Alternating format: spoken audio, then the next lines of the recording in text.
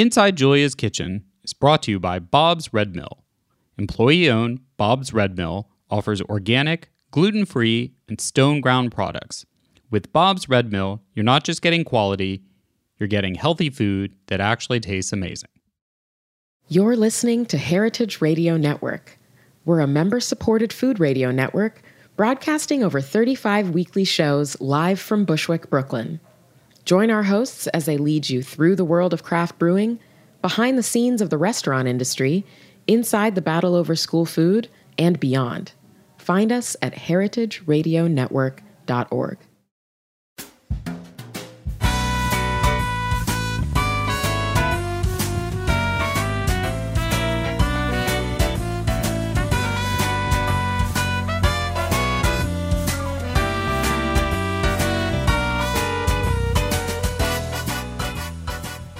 Welcome to Inside Julia's Kitchen, the podcast of the Julia Child Foundation for Gastronomy and the Culinary Arts. I'm your host, Todd Shulkin, the Foundation's Executive Director. This show takes you inside the Foundation's world to meet the talented people who we have the great fortune of learning from on a regular basis. On today's show, we welcome Doug Marjoram, the owner and director of winemaking, the Marjoram Wine Company in the Santa Ynez Valley.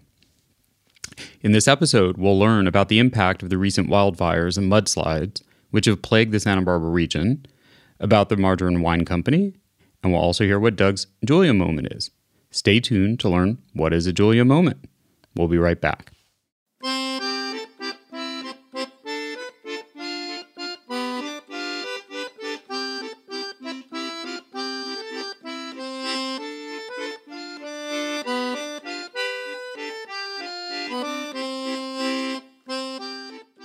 In our first segment on Inside Julia's Kitchen, we launched the conversation with an inspiration from Julia. Many people forget that Julia Child was a Californian. Her connection to Southern California was profound, going back to her childhood vacations spent at the beach near Santa Barbara. She returned often, settling permanently in the Montecito area of Santa Barbara in her final years. It was then, in the early 2000s, when she became a fixture in and around Santa Barbara, eating out frequently at local restaurants like the Wine Cask, and famously shopping for hot dogs at Costco. Many a Santa Barbaran has a story about the time they met Julia Child wandering the aisles of Costco. For me personally, Santa Barbara is a very special place. Not only is it the Foundation's headquarters, it's where I spent time with Julia, and also an extended network of friends who are like family. It's easy to fall in love with Santa Barbara, as it's a place of great natural beauty, and has a very relaxed, welcoming atmosphere. But starting in early December of last year, Santa Barbara was threatened by the encroaching Thomas wildfire that began in neighboring Ventura County, eventually burning more than 440 acres as it crossed into Santa Barbara County, near Carpinteria and Montecito, to become the largest wildfire in modern California history. This is a wildfire that burned for more than a month. California wildfires often pack a double whammy as the conditions that cause them to become severe, dry autumn winds blowing in from the desert, lead into what is typically the rainy season in California. Those rains can lead to mudslides, as parched land can't easily absorb rain. This effect is worsened after land is burned, but no one could have imagined the destruction unleashed by a microburst of rain which fell exactly over the worst of the burn area in Montecito in the wee morning hours of January 9th of this year. For those of us at the Foundation, we have lost friends, and we have friends who have lost their homes. So it's been quite a rough time. So we thought it was important to share with all of you firsthand what happened, how the area is recovering, and more importantly, what the impact has been on the winemakers, wine growers, and food producers in the region. Doug Marjoram is a man with his finger on the pulse of what's happening in Santa Barbara, but also someone who lived to tell his own tale of survival. Welcome to the podcast, Doug. Hi, Todd. Good to be here. I'm really glad you are here. Thanks so much for agreeing to share your personal story, and I imagine this has been one of the more difficult or trying times of your life. I would say that is true, but many people, of course, suffered far worse. But we certainly had a dramatic event. So I was really hoping, because I think it really someone's personal story, especially if they're willing to share it, really kind of brings to life the magnitude of what happened. Would you share with all of us what happened to you and your family specifically in those wee morning hours on the 9th? Sure. Well, the Thomas Fire was threatening Montecito, and literally every home up against the National Forest had a fire truck in it, and it burned right down to every home, ours included, right all the way up into our backyard, where they saved our house. But that was in December, and we had quite a bit of smoke damage in our house, and we were evacuated, of course, because of the fire. But we really couldn't get back in until January 7th, when the work had been completed to clean all the smoke and the debris out of the house. And then, of course, another evacuation order came because of this impending rainstorm. So that was like 24 hours after you were back in? Yeah, 24 hours after we were back in, there was another evacuation order. Not quite as serious as the first one. And the first one, when the fire was threatening us, the sheriff literally pounded on our door and said, "Get out of here!" And we had some time to pack up, and we drove away. Here, it was a little more, everyone was sort of hanging out, and the fire guys, I was talking to the fire guys, and it didn't seem, and is anybody probably in America or in the world, I look at the weather all the time, especially in my business, and it's almost always wrong. So I just, we knew there was a rainstorm coming, but we decided to not evacuate, which was not a good decision. So then, that night came, and we were sleeping, and we heard the rain, and it was very, very powerful, and it woke us up, and we decided to get up and check to see how the house was doing. And of course, we were having some rain coming through some of our back doors.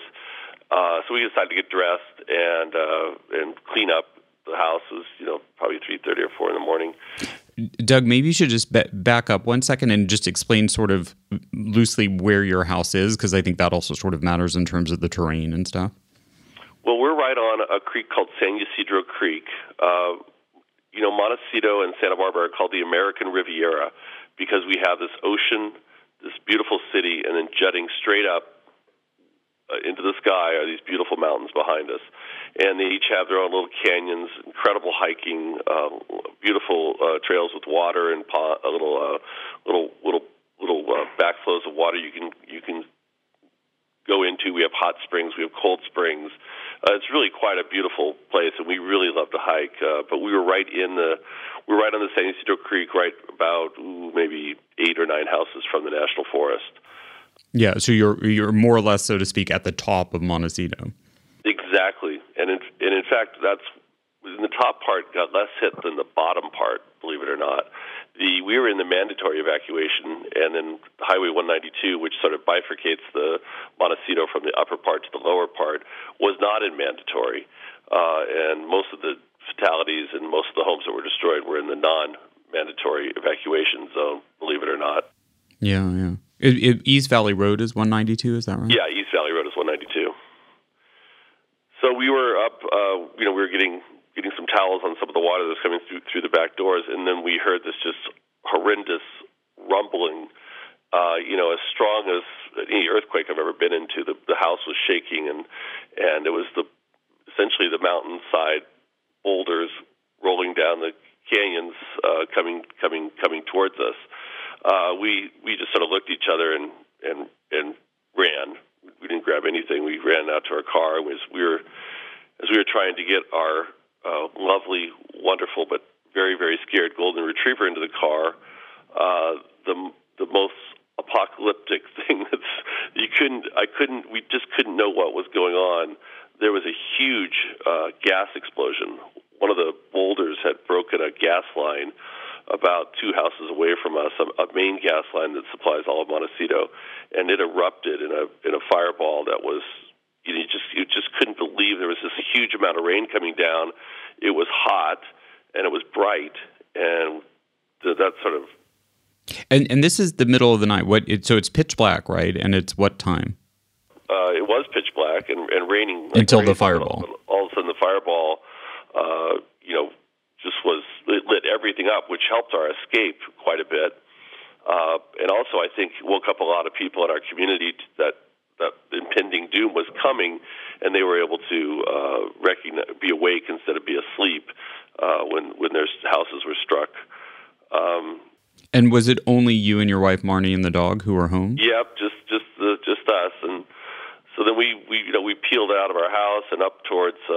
We had to go actually towards it before we could go away from it, and we zigzagged through some rocks. We had to cross one creek, which had a bunch of rocks and boulders in it. My car got quite a bit of damage underneath it, and then we turned down the road towards East Valley, where we ran into a guy actually literally running down the street in his underwear, and we picked him up, and then a gal with a little kitten and a jacket on, and we picked her up, and then we turned right like we would normally leave Montecito, and there that creek that was by our house now was just about a 5-foot wall of water and debris and homes, and it was just astounding to see it. We wouldn't normally have seen it except the fireball just lit up everything, just like... And it was still burning at this point up the hill. Still burning, about a 300 foot high flame.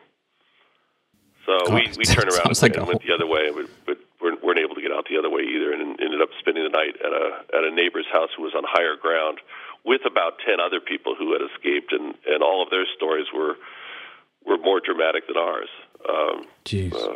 And were so did you have to leave your car stranded on East Valley, or were you able to drive it? No, we were able to get the car up these folks' driveway.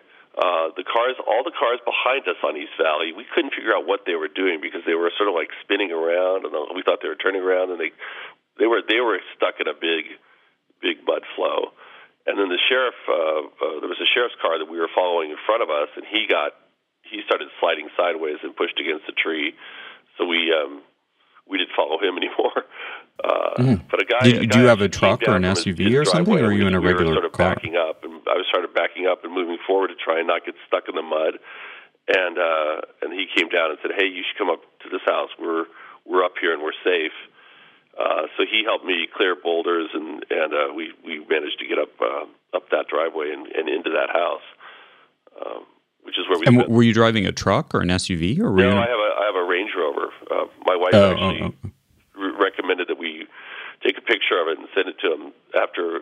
You should have seen it after all that happened. There were scratches and mud everywhere, and thank them for saving our lives. Because literally, when we were coming out of our house, some of the stuff we would have crossed and over, I don't think a regular vehicle could have made it.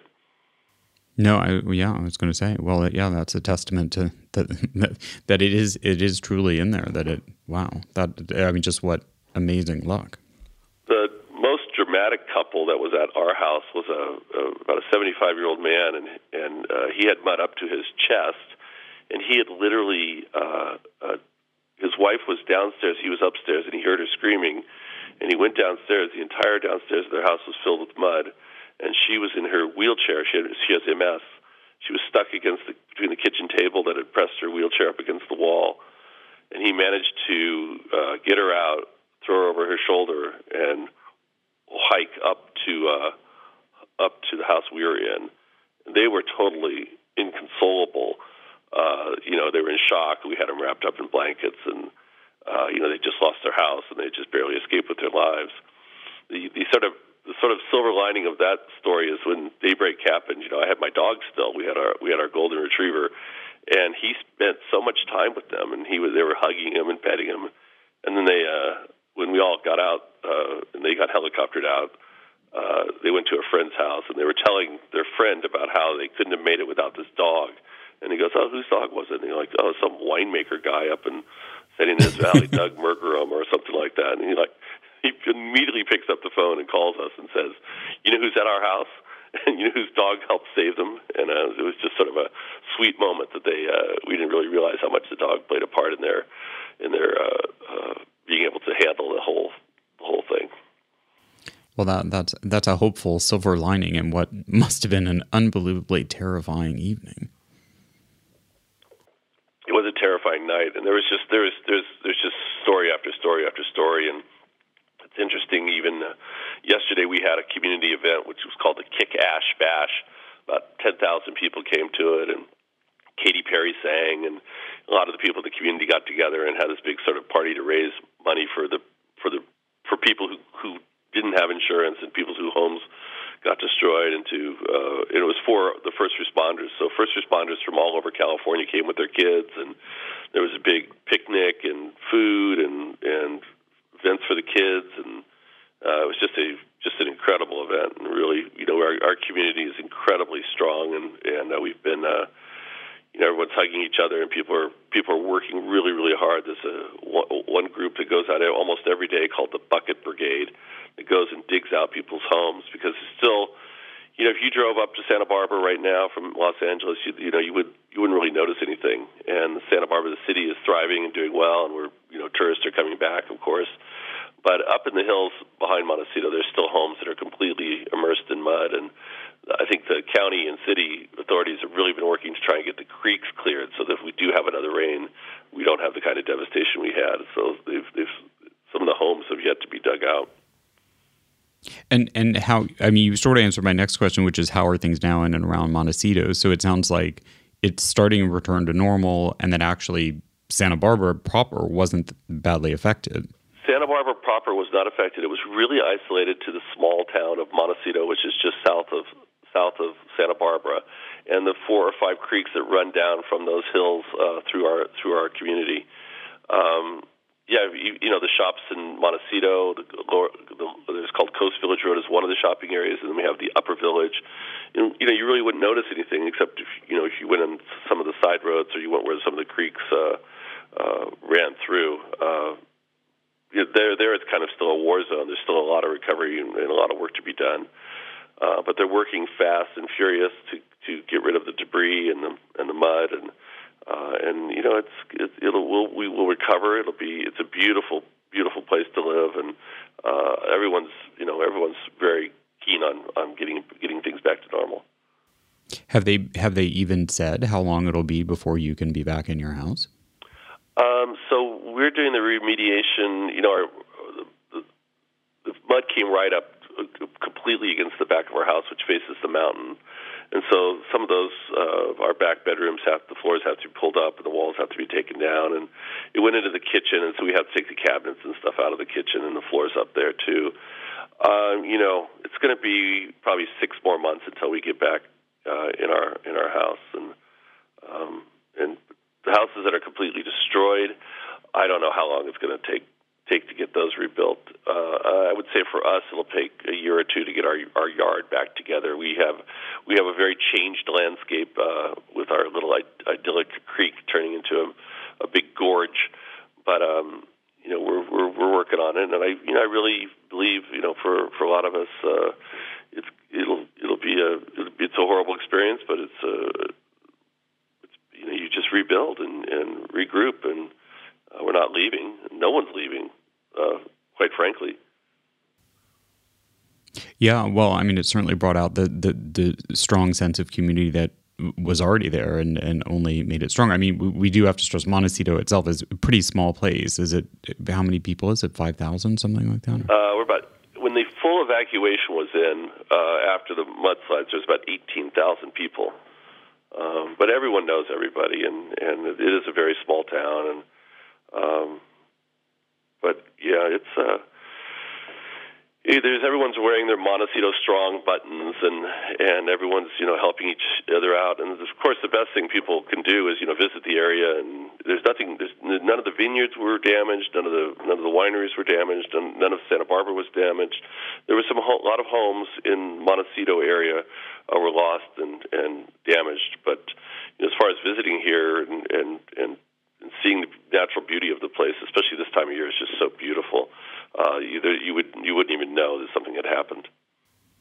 Well, most of Montecito is residential, so I did want to ask you, and this maybe is less about the mudslide than the fires, but I think I know your answer, but I think a lot of people would be surprised that in terms of the impact of the wildfires too on the winemakers and the food producers and the food growers in the region, did it end up being actually pretty minimal thanks to the first responders, or?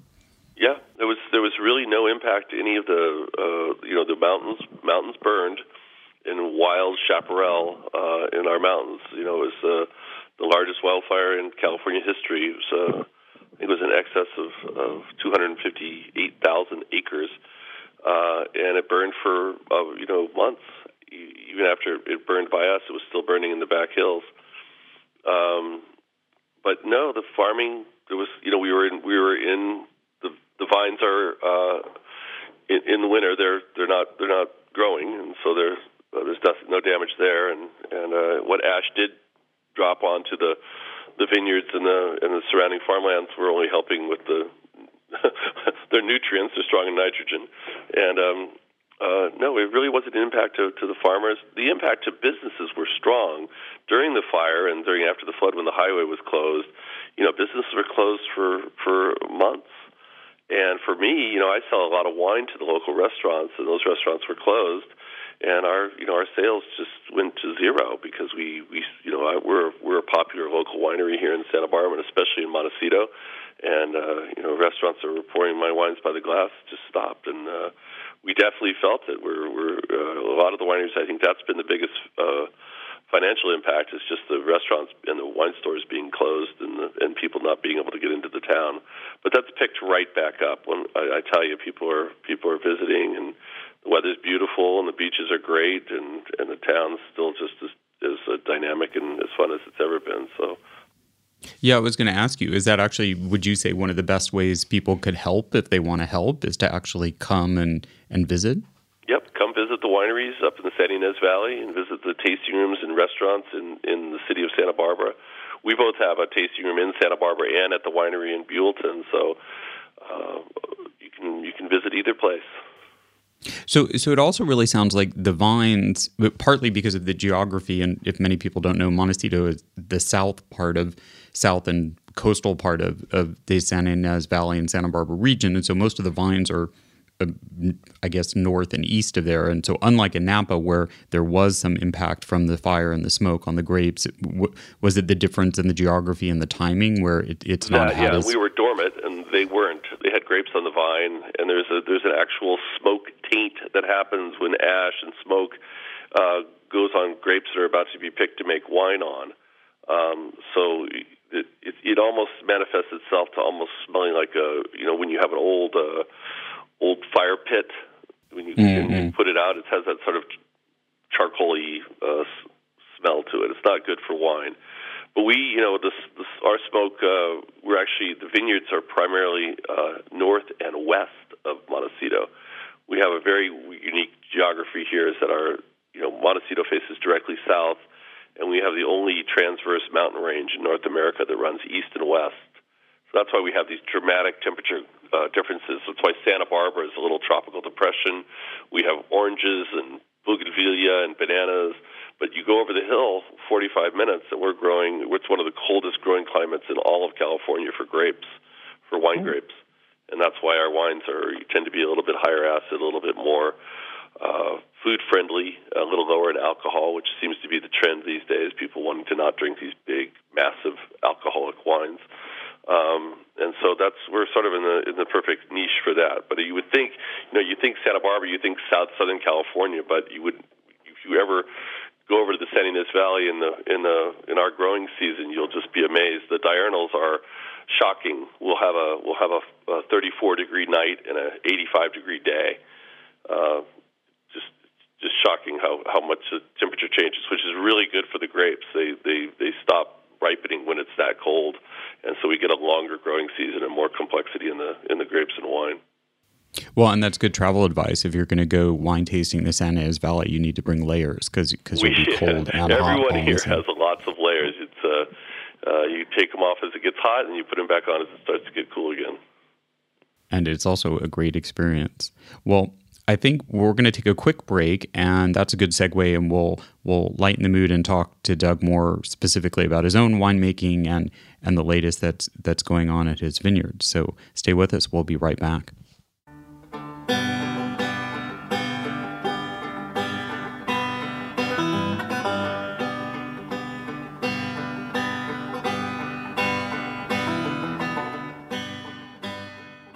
We're lucky at our house because our kids are great eaters. Leo, nearly 11, Lucy, who's 9, definitely enjoy their food and really like oatmeal. The other day, we held a little taste test of Bob's Red Mill organic oatmeal cups with flax and chia. It was pineapple coconut versus cranberry orange. While pineapple coconut was the big winner, apparently our kids prefer tropical, Lucy gave cranberry orange equally high marks. Leo's recommendation was most strongly for pineapple coconut. There was no mention of the flax and chia, but the bowls were empty.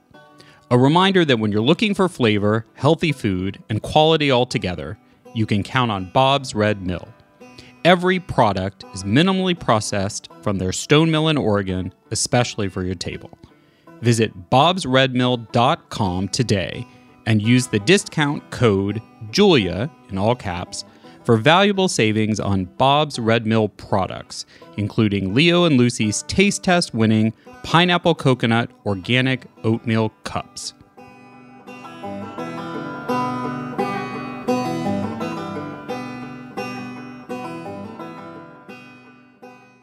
While it's hard to comprehend the destruction the mudslides caused, as well as the psychological trauma from the fires, as Doug's been talking about, Santa Barbarans are a hearty, positive bunch of people.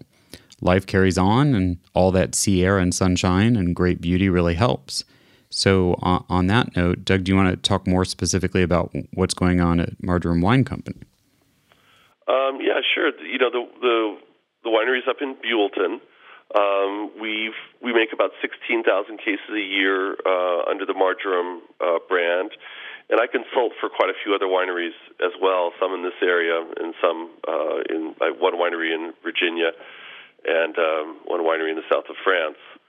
So I get around and get to taste a lot of wine and make a lot of different styles of wines for different customers. Probably the newest thing in the Marjoram world is we have developed a new vineyard, about a 19-acre vineyard in San Ynez Valley, which we planted exclusively to Rhone varietals. So we have the 5 main Rhone varietals for red. That would be Syrah, Mourvèdre, Grenache, Cunoise, and Cinsault. And then we have the five white varietals, which are primarily Grenache Blanc, with Viognier, Marsanne, Roussanne, and Picpoul Blanc.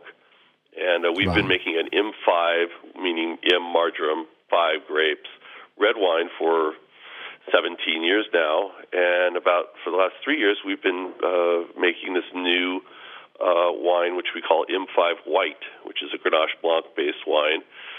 It's gotten an incredible reception. People just have been just going crazy over it. We've just sold out of the second vintage in about a month and a half. It was just on the cover of the Wine Spectator, which is always nice congratulations to have happen.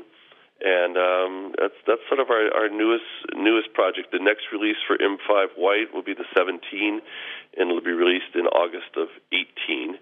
And in its everything we have in 17 is better than anything we've had in the previous 2 vintages. So I think the wine is just going to be even better, and the demand for the wine has been way outstripping the supply. So we've been taking pre-orders on the wine, so when people can come out, and when it comes out, they can make sure. Is that going to be an irony, do you think, of 2017? Is that despite the horrible end of the year weather and all of that, the growing conditions and up to the harvest were actually pretty good? Oh yeah, we didn't have any. We had no issues in 17. We were done with harvest by the end of October. The fires didn't start until December. We didn't get smoke up in Buellton at all. We just didn't have. Yeah, maybe just fill people in on the geography again. So centric in people's minds about California that I know for a fact that I'll be pouring a 17 wine somewhere, and someone's going to say, "Oh, this has some smoke taint," and I'm like, it's as far away from. You could drive from Marseille to Rome. And it's about the same distance as it is for us to drive to Napa. Napa is 9 hours away by car. California is a huge state, and what happens there doesn't impact us at all. Except there are friends and our colleagues, and we raised money for Napa and Sonoma when they had their issue to send them money for their victims, and they had a horrible disaster. But it was up there. It was very much surrounded about the wine area, but down here it was homes in Montecito, about an hour south of our wine country. Yeah, I was going to say, can you fill people in on the geography, which is like Buellton is way northwest of Montecito, right? Exactly right. And then so our three valleys, which are the San Ynez Valley, the Los Alamos Valley, and the Santa Maria Valley, those are our three main growing valleys, and they run east and west. And so we what happens, it's like the Las Vegas, thing. What happens in Montecito stays in Montecito. Well, and also the winds and all of that is blowing more east and southerly, so it was kind of pushing everything from the hill out to sea rather than up toward wine country. Yeah, if you look at there's some satellite imagery of what causes these horrible fires are these winds called the Santa Ana winds, and they're very, very strong, and they come from our high deserts and blow out into the ocean. So they're almost, they're primarily southerly. They come out from the desert and flow down our canyons and out to the ocean. And you can see these pictures of these big smoke plumes going out into the ocean off of the coast of Santa Barbara. And that's where, so we just didn't have the issues that Napa and Sonoma had. But I know I'm going to hear that word smoke taint more than once, when in fact we had none at all. Yeah. Well, hopefully we'll get some information out there to think about it. Because even for me, I knew all of that stuff, but you do have to think it through. Okay, the grapes were harvested. It was the end of the year. It was after everything was in the barrels, and that. But the confusion's still there. We should also maybe say that also the Santa Ana winds, they blow every year. They're an annual occurrence. They happen a couple times. Yeah, and it's part of it's that wonderful thing that makes our area cold and good for grapes is what causes it. We have these huge temperature differences between the high desert and our ocean, and so that's what causes these winds to blow, because of the big that 30 to 40 to 50 degree diurnal change causes that kind of dramatic weather pattern to happen. So it happens every year. But it also is one of the reasons why Santa Barbara is so beautiful. Like right now, the ocean is crystal clear, and you can see the islands off the coast, and that's because these winds blow out and make everything very, very clear. And our best time of year is spring and fall. Summertimes it gets a little bit of fog because the exact opposite happens. The cold air is brought in by the high desert air rising, and then we have foggy conditions. But well, and you were saying it's the Santa Anas in part that make the climate so magical for winemaking in the Santa Ynez Valley. Yep, exactly right. So are you still making Amaro at Marjoram Wine Company? Yeah, and I'm glad you asked that. Amaro is sort of a really wonderful pet project that we've been doing for now almost 10 years. Amaro means bitter in Italian. There were not really any American Amaro producers until I started about 10 years ago. I had discovered Amaro in Italy, and some of the names that people might recognize a Fernet Branca is an Amaro, a Verna is an Amaro. These bitter digestives are made in almost every country in the world. Americans really don't embrace it, but they will. You generally have it after dinner, and you have a little 1 ounce, shot of it, and the bitters and the enzymes in the wine with the herbs and the roots and the bark help your digestion, and so that you drink it, and it helps you work through all the food and you've eaten, and you wake up the next morning, you're like, wow, I feel pretty good. That's sort of been their use. But what's really exploded for us with the Amaro is the acceptance by the mixologists who are using them in cocktails. Instead of using Angostura bitters, they're using my Amaro in Manhattans and Negronis and various other cocktails to make these really fashionable cocktails. And probably the most fashionable cocktail right now in New York City, and you'll hear it a lot now after this, is the Black Manhattan, which is essentially rye whiskey and Amaro and a twist, and that's all it is. And it's a great, great cocktail. That is a great tip, the Black Manhattan. And so the Amaro, is it actually not a liqueur because it's not fortified? It's actually a fortified wine would be the category. It is essentially we pick grapes, we partially ferment them, and then we put in some of our brandy that we have in the winery, barrel-aged brandy, and we stop the fermentation. And then we press that highly alcoholic, very sweet wine into barrel, and then we blend that with wine, regular red table wine made out of Sangiovese, and then we add herbs and roots and barks and orange peel. We add caramelized sugar, and we do what's called a sort of a Solera system. We made the first batch, and then we bottled a little bit of that off the first batch, and then we replaced that with another batch, so that we always have the same amount as we go forward. We have about 60 barrels. We rack it and put it in a tank, and then we bottle a little bit off, and then we put more in. And so there's always the same amount.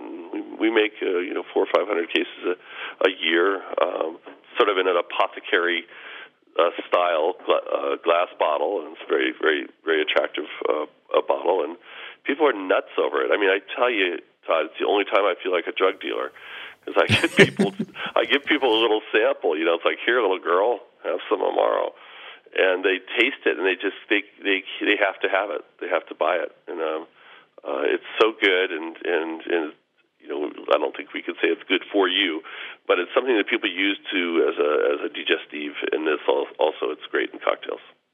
Is it actually all natural? Yeah. No, we actually use organic herbs. We has rosemary, has thyme, has sage, it has marjoram, of course, in it. It has lots of orange peel in there. We use local barks as well as barks we buy, and various local roots and roots that we buy, and we add this all into the wine and mix it up like a big, like a witch's brew.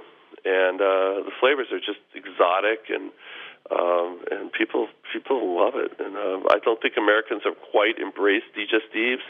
I think they will, because it's a really nice way to live, and at the end of a very long dinner and you're just about to go to bed, you'd think it's sort of counterintuitive. You wouldn't think you'd have a very sweet, highly alcoholic beverage right before you went to bed, but it actually works wonders. You have, actually, we were at an Italian place here in London Saturday night, and these two older Italian gentlemen were having one, but it was like a shot glass. They just it's just a little shot. You have an ounce or two in a little shot glass usually, and it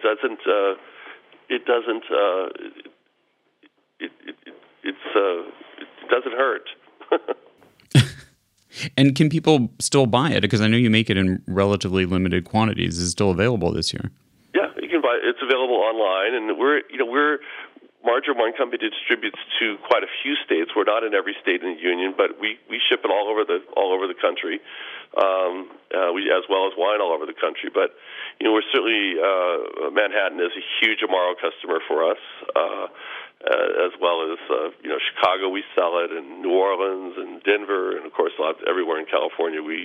A lot of the bars have Amaro in their bar.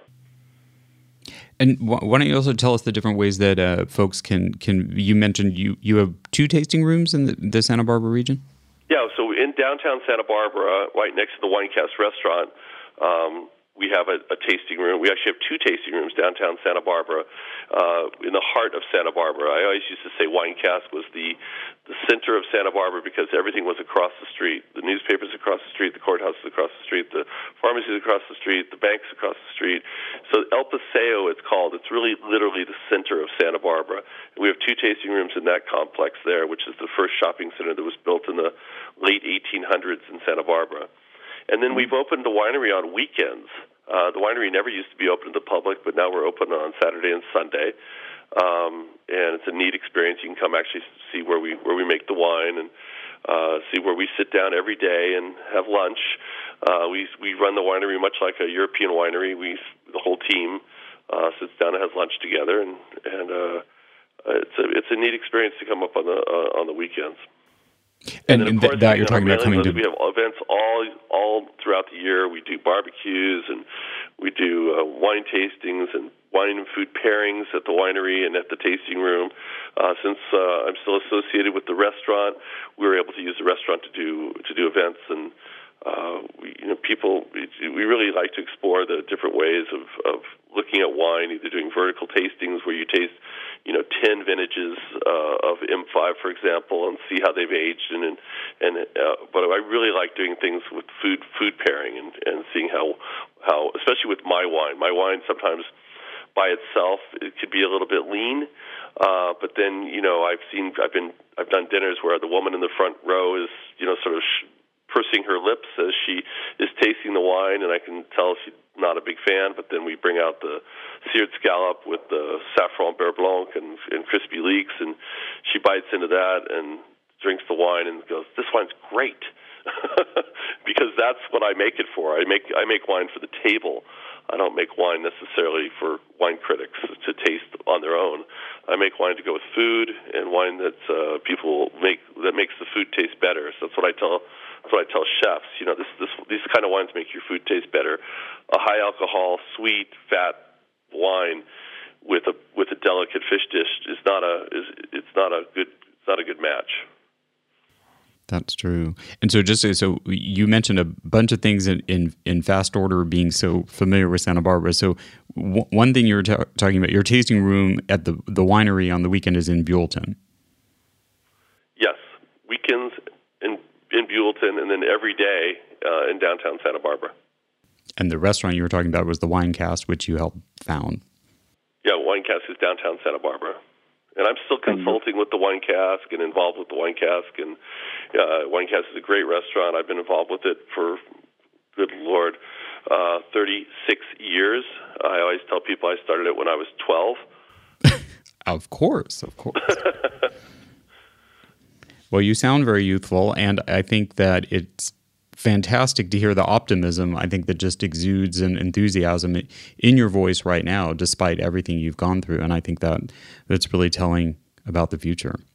Well, we've had some time, and time is a wonderful healer. You're exactly right. A month ago, I couldn't talk about it without tearing up, and I think the stories from that night and those next couple days are so dramatic of what some people endured and went through, and it'll be definitely the most dramatic thing that's ever happened in my life. Well, we're really pleased you could be here to tell us about it. So we're going to take a quick break, and when we come back, Doug's going to reveal his personal Julia moment.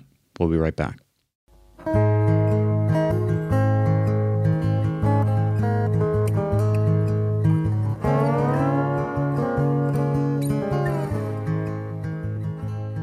Hey, like what you hear? Heritage Radio Network has plenty more. With fresh programming every week, we've got something for everyone. Trying to start your own food business? Concerned about where your food comes from? Looking for the best wine or beer to bring to a party?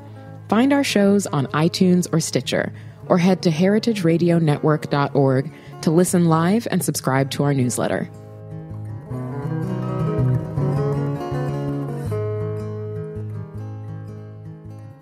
When you flip anything, you just have to have the courage of your convictions, particularly if it's sort of a loose mass like this. Well, that didn't go very well. See, when I flipped it, I didn't have the courage to do it the way I should have. But you can always pick it up, and if you're alone in the kitchen, who is going to see? From Julia's immortal words, we segue into our last segment, which we call the Julia Moment. Here's when we ask our guests to share their favorite Julia memory moment or how she's inspired them in their career. Doug, what's your Julia moment? I have a lot of them. She was great. She was a big fan of mine, and she just was a big supporter of the restaurant and the wine store, and she bought all her wine for me, and I always made sure I delivered it because I wanted to see her. But I think probably the funniest one was she was having dinner in the restaurant, and we had these little guest comment cards in the guest check. And she comes up, and they're leaving, and she's with a couple other folks, I think two of her family members. And she pulls up and pulls me close, as she can do, because she was formidable.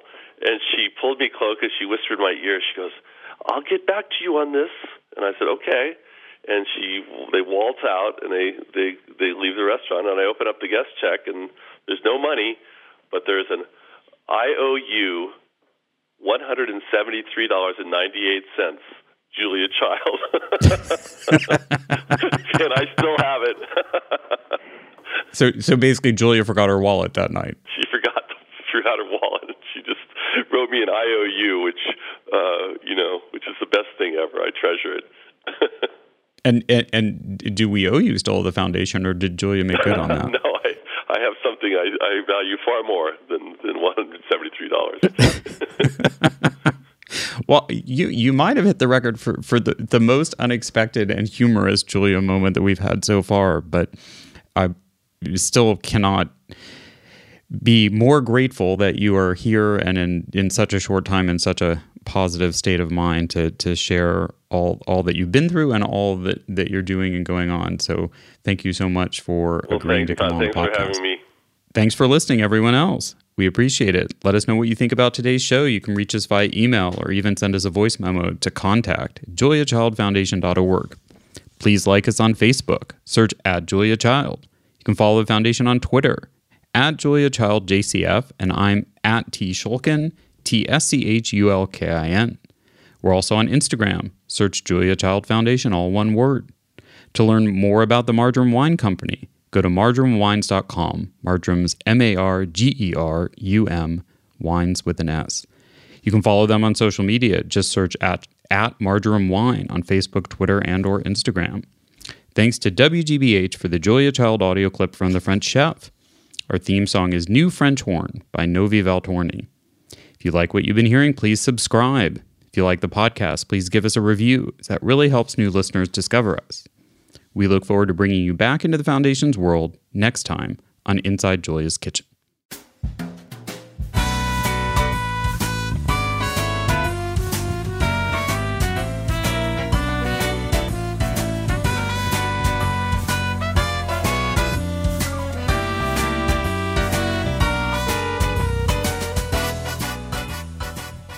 Thanks for listening to Heritage Radio Network, food radio supported by you.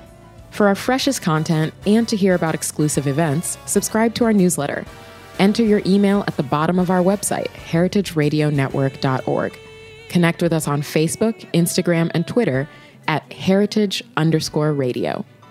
Heritage Radio Network is a nonprofit organization driving conversations to make the world a better, fairer, more delicious place.